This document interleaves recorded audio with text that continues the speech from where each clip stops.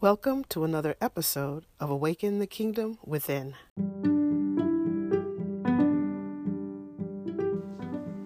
Hello everyone, how are you doing? And welcome to another special Awaken the Kingdom Within.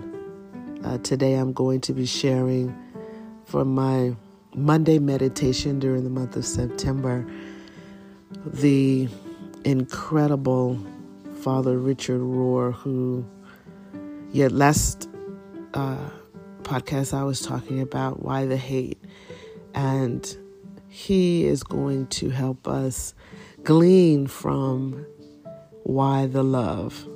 He writes in his book, The Universal Christ, that love is constantly creating future possibilities for the good of all concerned, even and especially when things go wrong. Love allows and accommodates everything in human experience, both the good and the bad. And nothing else can really do this. Nothing. Love flows unstoppably downward around every obstacle. Like water, love and water seek not the higher place, but always the lower. That's why forgiveness is often the most powerful display of love in action. When we forgive, we acknowledge that there is, in fact, something to forgive, a mistake, an offense, an error. But instead of reverting to survival mode, we release the offending party from any need for punishment or recrimination.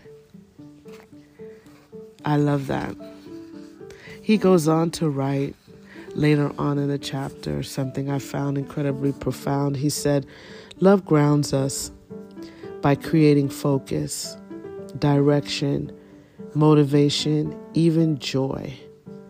And if we don't find these things in love, we usually will try to find them in hate. Do you see the consequences of this unmet need in our population today? I do.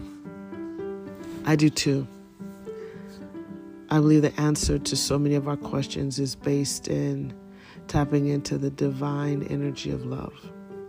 We were created for that, and I contemplate that. And I believe that will change the world, just like he says.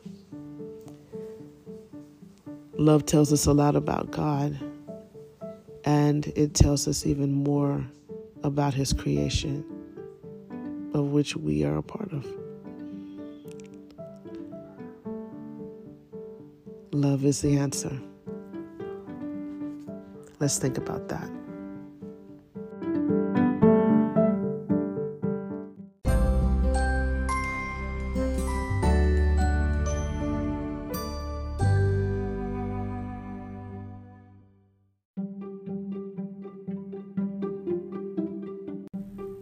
If what we talked about today resonated with you, then I invite you to read 7 Keys to Awaken the Kingdom of Heaven Within.